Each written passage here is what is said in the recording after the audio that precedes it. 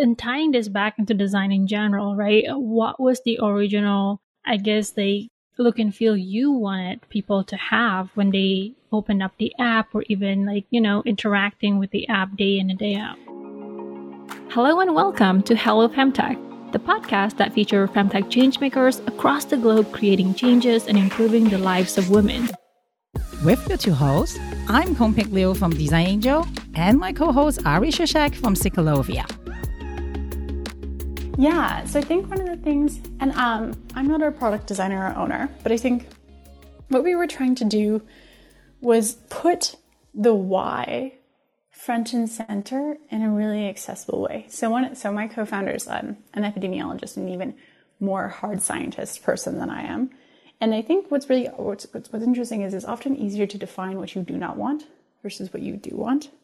And what I did not want was for someone to open up our app and just see graphs and charts.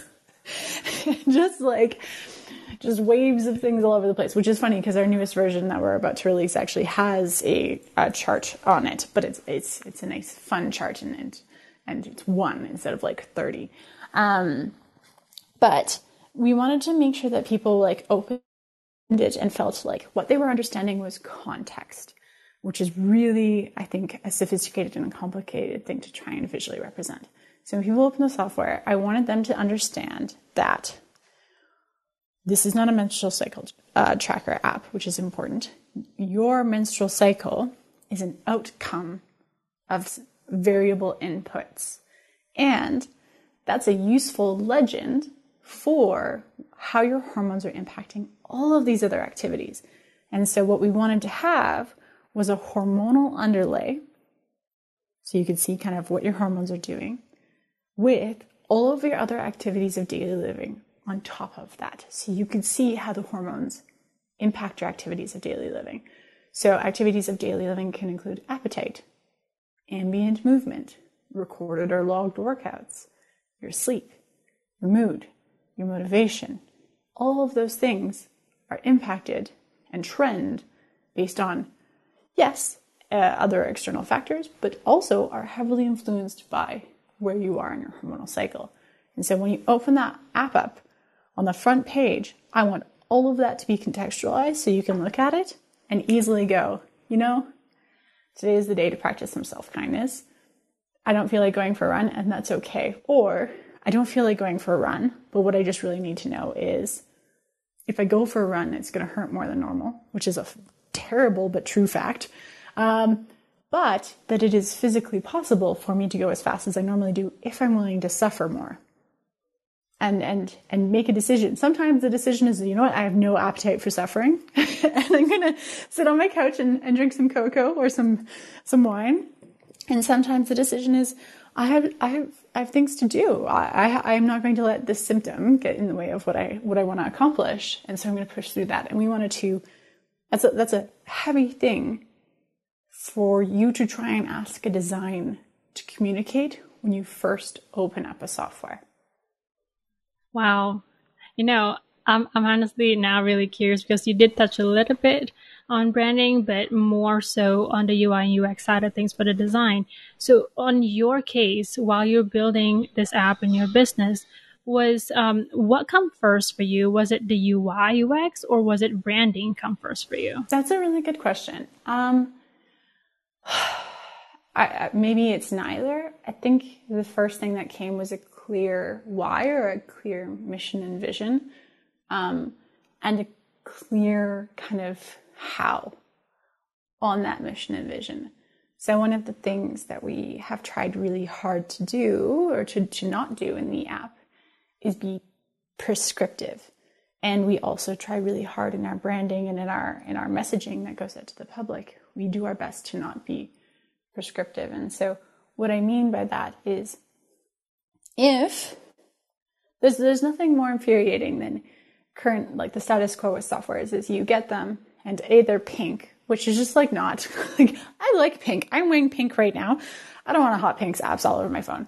But also from a LGBTQI2S inclusion kind of space, it's not super fun. And also lots of female persons don't love being bombarded with pink. But beyond that, which is an obvious one, was no pink. We wanted people to feel and to be empowered by the software. And so I'm going to stop and say that I use a Foucauldian definition of empowerment, which is not a common definition of empowerment used or bantered about, I would say, kind of in the general population. So by empowerment, what I mean, and from a branding perspective and from a UX UI perspective, this is super important. It means that if empowerment is not something you can give, it is not something you can provide, it is not something that you can do for someone. That's not possible, because if it's something you provide, it is something you can take away, and it is something that renders the person receiving it passive. Right? That's super, super problematic. And so what we wanted as an outcome of the existence of our company was female empowerment, which means we are facilitators and enablers who hold space for other people to act on us. And so when you think about that from a brand development perspective, it means that we never tell you what to do. We never tell you what to think. We never tell you how to act. We never tell you how you should interpret the information you're being provided. But we instead provide you with information, give you examples of how that might impact you, and invite you to consider those so that you can make an informed decision. And so all of our branding, all of our messaging, and all of the insights in our software and how our software is designed for female empowerment. So that if my normative ceased to exist tomorrow, people would walk away with agency to use a more scientifically informed lens on how their hormones impact their life. Wow.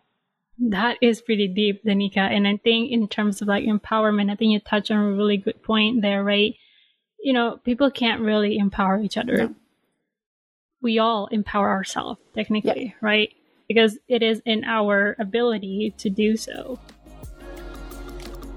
Thanks for joining us this time. If you haven't already, subscribe to our show on your favorite podcasting app and get notified the moment a new episode comes out. Halo Femtech is an initiative by Ciclovia and Design Angel. Thank you to Pashel Tashi for producing and editing this episode. If you enjoyed this episode, do us a favor by rating and reviewing our show on the podcast. It will help us grow the show and make future episodes even better.